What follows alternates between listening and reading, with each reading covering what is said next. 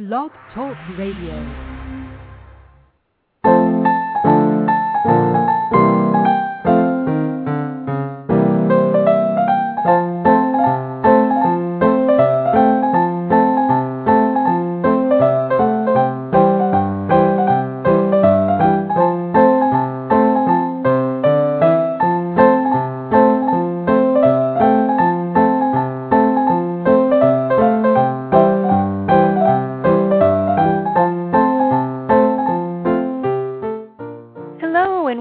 To Here We Are. I'm your host, Lucy Weston, and thank you for joining us for this evening's topic. So you got engaged, it's time to think about a prenup, and who gets to keep the ring if you break up. My special guest tonight, February 21st, 2010, is matrimonial attorney Judith Hartz. For all of you who are engaged, there are lots of plans to make in the next few months. Be sure one of them is a prenuptial agreement, especially if you own your own business. Judy's here to discuss this thorny topic with us. And as well, she's also going to tell us who gets to keep the ring if you break up.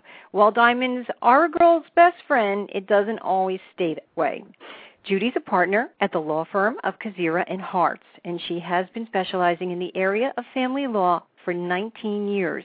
In 2005, she won the Family Lawyer of the Year award, and she's co-authored several articles on the issue of custody, as well as serving as an editor at the New Jersey Family Lawyer publication. You can read more about her practice at www.kazirahartz.com. That's KOZYRAHARTZ.com. Welcome, Judy. Tell us more about your practice. Well, Lucy, let me start off by saying it's great to be back. I had such a good time the last time I appeared on your show. And we did too. Oh, good. I wanted to mention that first before we got started. You indicated that I do practice family law or matrimonial law, and that encompasses a lot of different areas, including child custody, child support, and relevant to today's show, I also prepare prenuptial agreements and cohabitation agreements. I represent a lot of different types of people from all walks of life, and I have to say, and no day is like the last, each individual client presents a set of unique factual and legal circumstances that make my job very interesting. So it's always changing. It's similar, but it's always changing. It is, yeah. And each client is interesting to represent because they always come to me with a different set of factual and legal issues that are confronting them. So, and it's a colorful area of the law. It certainly is. There's really never a dull moment, right? Never a dull moment, that's for sure. And as Judy mentioned, listeners, if you're a regular listener of Here We Are, she did appear on a very popular show that we have called Much to Do About Divorce, Positioning Yourself Before You Ask or Are Asked. And if you're remotely considering divorce or if you were recently served, this is a very enlightening show. Judy offered so much great information that it's become our most downloaded show to date. So if you haven't heard it, I strongly suggest you do. We taped in September of 2009. It's on the Here We Are page. It's easy for you to find. I'm going to give you a quick disclaimer, and then we're going to be on our way. This legal information is being presented by Here We Are as a service to its readers and listeners and is for educational purposes only. It is not intended to constitute legal advice, and it's not meant to substitute for competent legal counsel from a licensed attorney in your state. You should neither act nor rely on any of the information without first consulting a lawyer who will apply the current laws to your specific circumstances or situation. Listeners, for the first part of the show, we are going to focus on the prenuptial agreements, and then we're going to follow that with who gets to keep the ring discussion, so stay tuned. Okay, Judy, let's start and take us through this in simple steps. Okay. What is a prenup? Okay, a prenuptial agreement is an agreement that's drafted prior to a couple getting married. Okay, it's important because it may be used by that couple to determine, even before the marriage takes place, what each party's rights will be in the event of a divorce. So, while it's not the most, I guess it's not the most, how would I put, romantic thing to discuss prior to getting married, it's a very important thing for a couple to consider for various reasons, including... Go ahead, I'm sorry. No, including, for example, let's say one or both individuals have a house or have a business or have significant premarital savings that they don't necessarily want to share after they get married, that's something that they can address in a prenuptial agreement. Okay, before we get ahead to people who have a lot, okay, let's talk about those who maybe don't have as much, but they're starting out, and maybe you have a new business, especially as a woman. This obviously we try to gear the show towards women's issues and enlightening women. What do you do if you have a new business, maybe it's a new company set up, there's not a whole lot of assets, but it's still an important thing, I think, right? Oh, absolutely, and particularly if it's a new business. The woman starts the business before, say, for example, she even lays eyes on her fiancé, and she puts a lot of time and effort into creating the business. The business probably has a value, an established value, an established following that she may not want to necessarily share with her husband in the event that they get divorced. So women shouldn't discount maybe if it's a small business or maybe it's just a single person running it, just her right now, because you don't know what's going to come down the pike. You could end up with a multi-million-dollar business 10 years from now when you're in the marriage. The business can become very successful, and the woman may be the only one working in the business. Her then husband, or her fiancé at the time, but then husband, may not put any time or effort into the business, and it may become, like you said, a very successful and valuable business. In the event that couple divorces, it's likely, and I don't know what state the example is referring to, but let's say in the state of New Jersey, if there's no prenuptial agreement, the husband can make a claim to a percentage of the value of the woman's business later so on. It's really important to look at what you're doing in life as well as what you have. Correct. What you have is important, or what the value ascribed to that particular asset could be later on if the couple decides to get divorced. So it's very important for that reason. Now, you mentioned real estate, buying a house. Right. All right, so let's talk about if we buy the house, let's go in the timeline. You meet, you're dating, you get engaged, or you even before you're engaged, you start to cohabitate. You move in together. Okay. Now, what's important to keep in mind is that a prenuptial agreement doesn't take effect until the marriage takes place. So let's say there's a couple who's who's engaged rather, and that couple is house hunting, and they decide to buy a house together. Let's say the woman puts the entire down payment down on that house, and the prenuptial agreement indicates that in the event of a divorce, the woman gets the entire down payment back. If the couple never gets married, the prenuptial agreement wouldn't govern what happens to the house in the event the couple splits up. So that means that down payment, the bulk of that down payment is up for grabs? It is. And that's why I would suggest if a couple buys a house together before they get married, that they put whatever arrangement they want to take place in the event they break up in writing. And I draft a lot of these types of agreements in my practice, and we call them a cohabitation agreement or a cohab agreement for short. And that's where a couple can determine how the proceeds that they use as a down payment are going to be divided in the event they break up. Let's say the couple is going to have a long engagement, 3 or 4 years, and they see a good deal on a house and they want to invest in the house together. That couple should determine, A, how the house would be divided in the event that they break up, who's going to stay in the house. Let's say the woman puts the entire down payment down and she wants to be able to stay in the house in the event the couple breaks up. They can put that in the cohabitation agreement. Okay. Yeah, I just want to clarify that. All right, so you're saying that all of these details could go in to a cohabitation agreement. That's right. But that's not a prenup. I want to be clear about that, correct? That's right. That's not a prenuptial agreement. So it's actually an agreement before the prenup. Correct. Or it could be entered into while the couple's engaged. But a prenuptial agreement, again, doesn't take effect until the marriage actually takes place. So if you're not so certain that the marriage is going to take place, and there's sometimes that likelihood, a couple could break up, especially if they have a long engagement, and they're starting to enter into financial transactions together, like buying a house, or leasing an apartment or a townhome, buying a car together, opening a joint bank account. And I want to talk about that. So this is very interesting. You have to really think about what is it you're bringing into just the cohabitation aspect of the relationship, and then once you are getting married. So somewhere in this time frame, there are two awkward situations to talk about, but important ones to address. They're very important. And so the cohabitation agreement and then the prenup. That's right. You sort of have to address them separately. You sort of address two different scenarios, and you just touched upon something that's important. And I realize these discussions can be very uncomfortable for people to have before they're getting married, because there can be issues of distrust. One part of the couple may go to the other and say, listen, before we enter into this transaction together, I'd like us to have an agreement in writing with respect to how the property is going to be divided or who gets to stay in the property after we break up. Yeah, that could be awkward. Right. And the person who's being approached for the first time sort of out of the blue may look at the person who's presented the scenario and say, what, you don't trust me? Or you think I'm going to try And I think women are more apt to default to that emotional position. But we have to really remember that this is about business. It's about business, and it's about protecting yourself. Because and dollars and cents. That's right. And very often women are the ones who are left disadvantaged by a breakup. Let's say, for example, a woman maybe who quits her job or relocates to go live with someone. What happens then?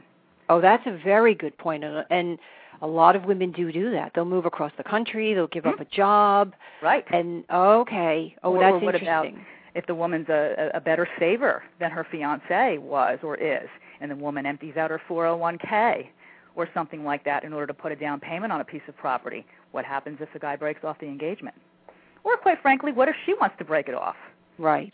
If there's nothing in writing to determine what happens with the house they just purchased together or something along those lines, you're right, it is up for grabs. And the result could be litigation or arguing or losing out on a fair amount of money. Right. Now, what if all right, so we have the cohabitation, then you have the prenup. So let's get a little bit more specific with the prenup. Let's say you get through the living together part, you actually get down the aisle, you get married, you have a prenup in place. Okay. And whatever the circumstances are that particular couple has determined, whether they've bought a house or not, what happens with the property that is acquired then during the marriage? Does everything have to be outlined in that prenup? How strong is the prenup? That type of thing. Let's talk about that. That's a really good question, Lucy. A prenup can address things that are owned prior to the marriage, like we just spoke about. It can also define what would happen with property that the couple actually acquires while they're together during the marriage. It can determine how, for example, the value of a house would be split. It can determine whether or not the couple is going to share in one another's retirement savings during the marriage, whether or not the couple is actually going to commingle their finances. For example, are they going to open up a joint bank account, or are they going to keep separate accounts? If a couple purchases something in his or her own name, is it, quote-unquote, theirs in the event of a divorce, or is it something that they have to share in the event of a divorce? A prenuptial agreement can be that specific. And so this sounds like it's really very helpful, actually, in a relationship to define the roles and who owns what, who's going to get what. Once you get past that initial hurdle of the difficult conversation and the awkwardness, it really does sort of streamline the rest of the business, and things are clear. Absolutely. Their rights and obligations can be very clear. And quite frankly, if a prenuptial agreement is properly drafted and considered and discussed between the couple, it can ultimately save them a lot of emotional and financial expense in the event of a divorce, because they've already talked about all of this, they've reduced it to writing, and they think it's fair. I mean, maybe one part of the couple thinks it's more fair than the other, but nevertheless, they've agreed upon it and discussed it. And you always know going into it then what you've agreed to. Exactly. It's not a lot of gray area then. It's pretty black and white. There isn't a lot of gray area as long as the prenuptial agreement is properly prepared. It's very, very important that it be properly prepared. Okay, now before we get to the preparation and what goes actually into the prenup, let's just talk a little bit about, is there anything that you can't put in a prenup? You cannot determine child support obligations or limit them, let's say. For example, you couldn't say in a prenuptial agreement that my intended husband does not have to pay child support in the event that we have a child. At least in the state of New Jersey, we view the right to child support as belonging to a child. So let's say the wife or the intended wife can't limit the child's right to child support. Now what about custody? Child custody issues may also not be determined in an agreement because, again, the court has the obligation to make those types of determinations based on what's best for the child, not what's best for mom or what's best for dad. So if a woman has, let's say she has a child from a previous marriage, and she's marrying, the next husband, and it's not his biological child, and let's say he's going to adopt this child. Okay. That has to be, all those arrangements for that child then have to be arranged outside of the prenup. Correct. Okay. And we don't want to go into too much detail, but what would that arrangement be called? Well, if the intended spouse is going to adopt her child from a prior relationship, that would be an adoption that would take place after their marriage, presumably, and that would be a whole separate legal proceeding and a whole separate host of legal issues that would be attendant to that particular transaction taking place. Okay, so that, just to be clear to the listeners, that is a completely separate issue that needs to be addressed separately. Not trying to be redundant here, but it's right. Things are important. Right. They can talk about it, certainly. Right. But at the time it actually takes place, those types of arrangements would be addressed. But that's a very good question. Now, okay, you started to get to when you're preparing the prenup, what needs to be done.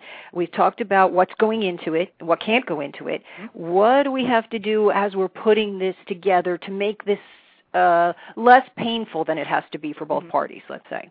And if the parties are going to go to the trouble and expense of actually having a prenuptial agreement prepared, they should do it the right way. Okay. And that's what I usually tell my clients when they come to me and ask me what's involved in preparing a prenuptial agreement, particularly if it's the person who wants the agreement prepared. The first thing I tell them is that you want it to be binding. You want the money and time that you're putting into having this agreement drafted to be worthwhile. You want it to be upheld by a court down the road if it's ever attacked by your then spouse in the event. And we've seen this happen certainly with celebrity couples, where and I hate to mention it, but evidently there's one with Tiger Woods and his wife, and that's right. So that everyone knows about this. So just this does happen where people do challenge prenups. It does. Okay. Now you mentioned that it's got to be done right. So what are the steps that you have to take? And what do you have to be aware of when you do go to an attorney to make it, to feel comfortable that it's being done right? First of all, and I can speak for the law in the state of New Jersey, but I'm sure our listeners are from all around the country, if not around the world. Yes. The first thing they need to ask the attorney is if they've ever drafted a prenuptial agreement before. Okay. Or if this is something they routinely do in their practice, and they need to ask the attorney what the law is in their particular state or jurisdiction. So you don't want to go to an attorney that does predominantly real estate law? No. You want to find a matrimonial attorney or a family law attorney? Right, who does this regularly and is familiar with the law. In New Jersey, we actually have a statute governing prenuptial agreements, and I would think many other jurisdictions have a statute as well. In New Jersey, a very important aspect of a prenuptial agreement is full disclosure of all assets and liabilities. And that means all assets and liabilities. And I frequently have clients who come to me who don't want to make that disclosure, particularly people who maybe have significant assets and don't feel comfortable either sharing the information with me and possibly sharing the information with their intended spouse.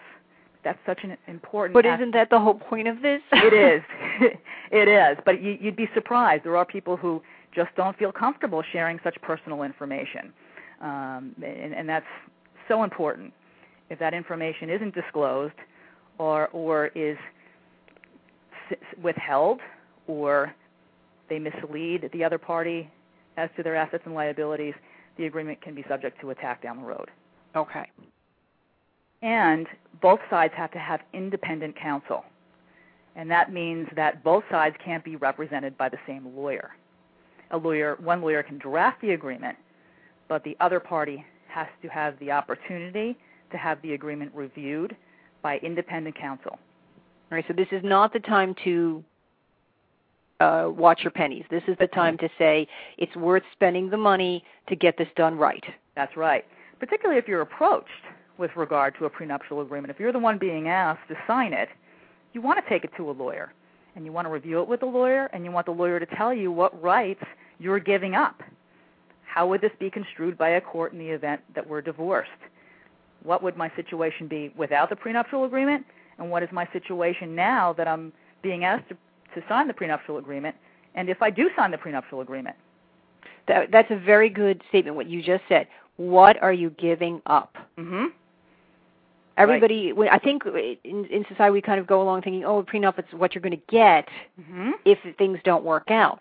Right. But you don't really think of it in the flip side of what are you giving up and what isn't included in that, and you better make sure it's all tied together neatly before you get married. Sign, that's right. Right. And a lot of, I don't want to make a sexist remark, but let's just say there's a man who doesn't want to pay spousal support to his intended wife, and he wants to limit his spousal support obligation, or he's adamant that he doesn't want to pay it under any circumstances, and that can lead to a lot of different discussions that you and I can have right now. But the woman who's being asked to waive a spousal support right needs to ask her lawyer what she would be entitled to. What if that woman's being asked to leave a job? What if that woman's being asked to take a lesser paying job or work part-time instead of full-time? How will that impact that woman's right to receive spousal support? So there's a lot more to this than just, oh, you'll get the house and I'll get the car. This is life-changing. It is. Well, and what if that same woman in that prenuptial agreement is being asked to waive her right to a portion of her soon-to-be husband's retirement savings? So he's saving in a 401k or 403b or whatever retirement plan he has through his employer, and she's only working part-time perhaps, reducing her work hours, and maybe isn't able to contribute to a retirement plan. How will that prenuptial agreement impact her? She needs to ask her lawyer that. So we said it's the full disclosure, independent counsel, time to review, and are there any other steps that are included in this? You just mentioned time to review as well. In addition, the lawyer reviewing the agreement must have enough time to meet with the woman who's being asked to sign the agreement, in our example, and explain to her what rights she's waiving, and have time perhaps to negotiate different provisions or modifications to the prenuptial agreement prior to the marriage. So you don't want to sign it midnight the day before you're going to be walking down the aisle. It may be subject to attack. And if you're the one who's asking for the prenuptial agreement to be signed, you don't want to present it to your fiancé a day or two before the wedding. That just doesn't give your fiancé enough time to really reflect on it and review it with his or her lawyer. Another important piece here is that the agreement must be in writing. There are people out there who don't want to spend the money, perhaps having it done the right way, and think that they have, an oral agreement that may be enforceable by a court. And I can tell you, in the state of New Jersey, all such arrangements between couples must be in writing. You can't have an oral agreement whereby, oh, you know what, we'll split everything fairly. Don't worry about it. We don't need it in writing. That would not be enforced by a court. This is akin to a contract. Absolutely. And we have to think of it this way. I mean, if you're writing a contract, what are we always told? Even if you have a construction person at your house doing something, you get a contract. That's right.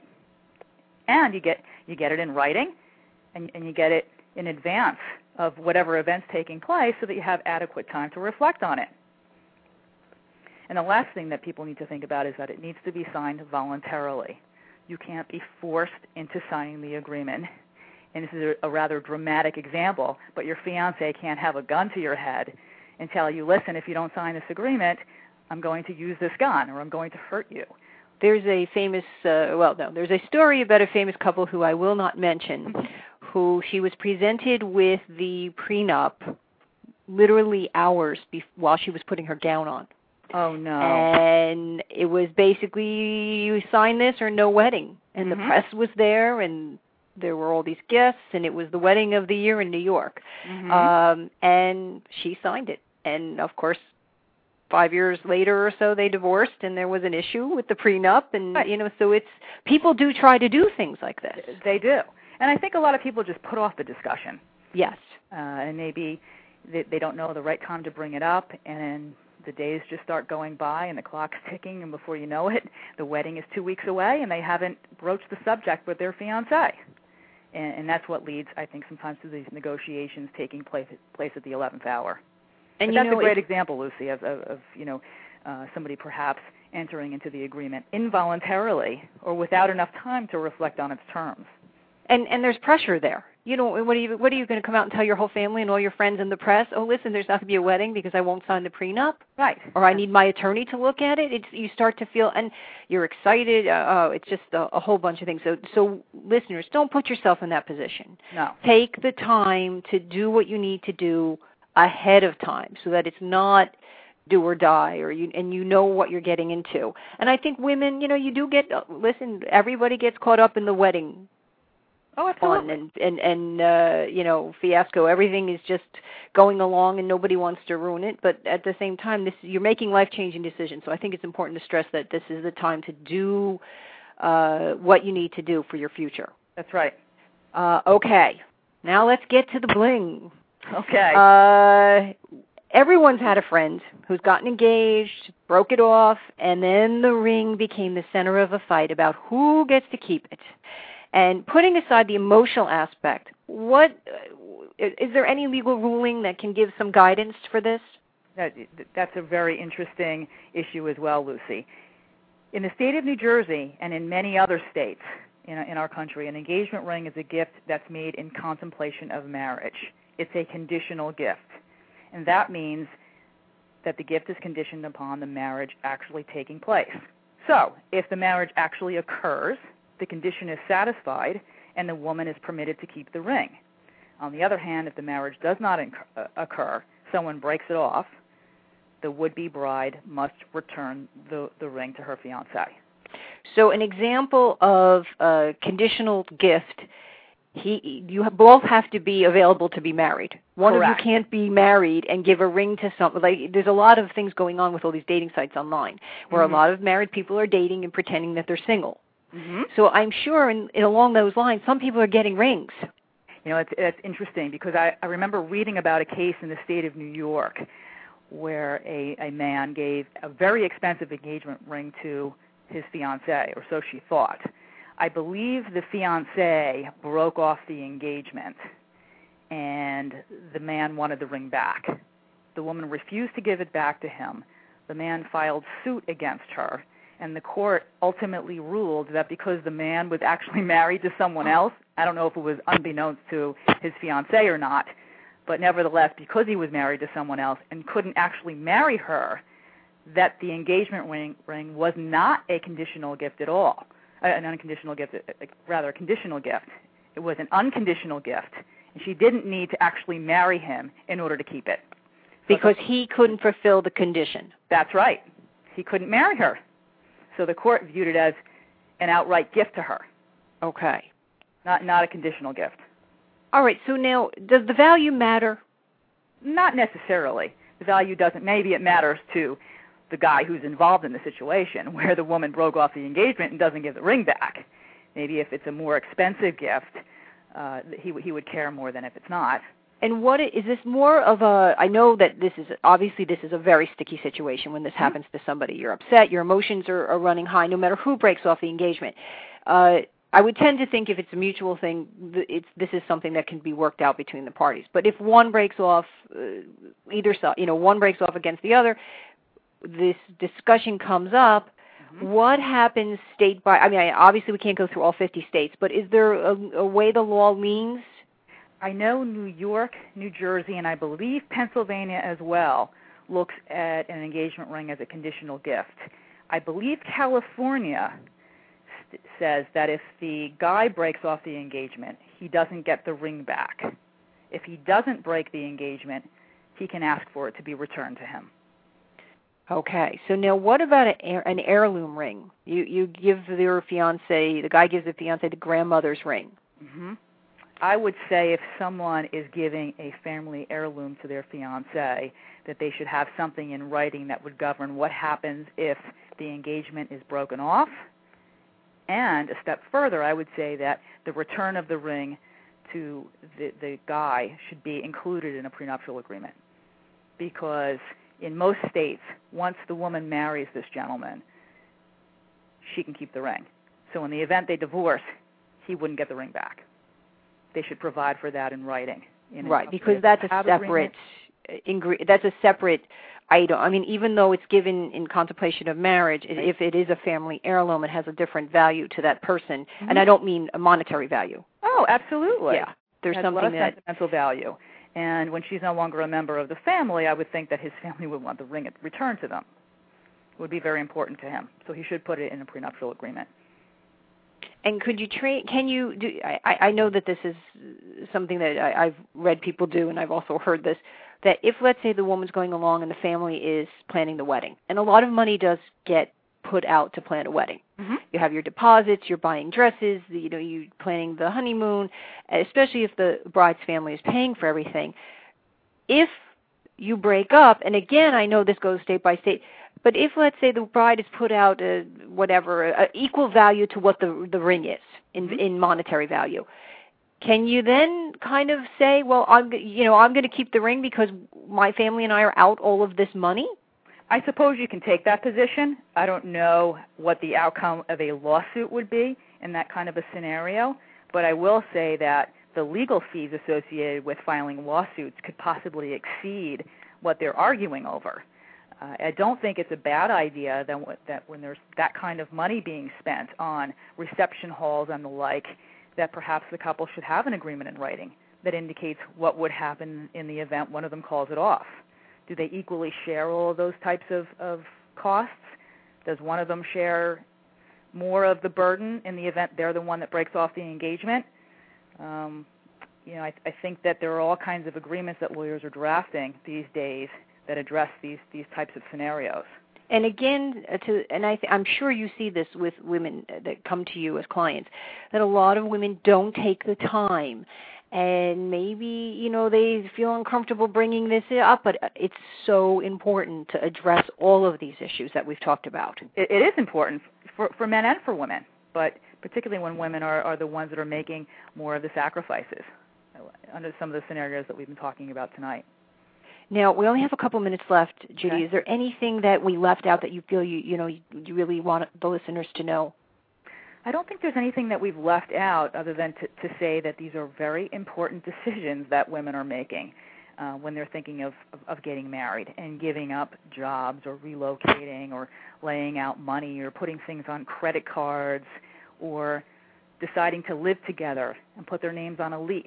Or maybe only their name is on a lease and their fiancé's name is not on a lease. And when they're getting themselves involved in these financial situations that could be detrimental to them in the event the relationship breaks up.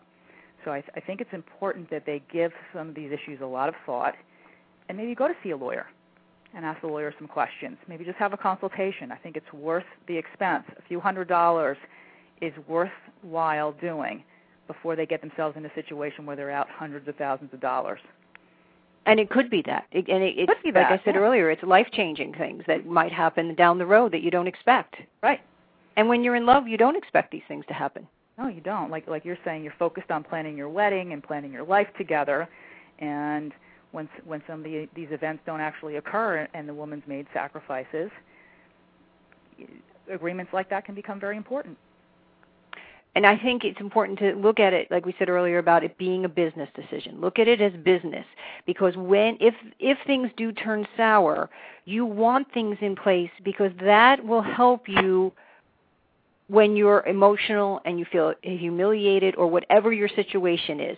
You have something in writing that at least could be a guide. Do you agree with that? I agree. And you know what? Women should look at it as an insurance policy. Take care of it. Put it away. You don't need to take it out until an event occurs. And unfortunately, that is great advice. Mm-hmm. And, I think that's how they should look at it. Maybe it's not the most romantic discussion to have, and they'd rather be talking about where they're having their reception and going on their honeymoon, or how they're going to decorate their new apartment or house. But take care of first things first. Take care of yourself first, then everything else can fall into place nicely afterwards. And you'll probably never need to look at it again, and I hope not. Right. Just in case it's there. Judy, thank you. This was so informative and fun, and I hope the listeners will get a lot out of it. I know they will. I did. Really, really good. And once again, listeners, you can also hear Judy on our other show, which was recorded in September, Much to Do About Divorce, and you will have a lot of information if you listen to that show too. Thank you so much, Judy. Oh, Lucy, it was a great time, as always. It was as much fun as last time, and I hope I was helpful. Oh, very much so. Thank you. Listeners, you can contact Judy at www.kozirahartz.com. Again, that's KOZYRAHARTZ.com, and that link is on the Blog Talk Radio Here We Are page, and it'll also be posted at the corresponding post about this show on the blog www.herewearewithlucy.com. Thank you, listeners. I'm Lucy Weston, your host, and I am so glad that you joined us tonight for this valuable information. I invite you to visit and subscribe to the blog for lots of great information on making your life better, brighter, and easier on our way to running the world. Thank you and good night.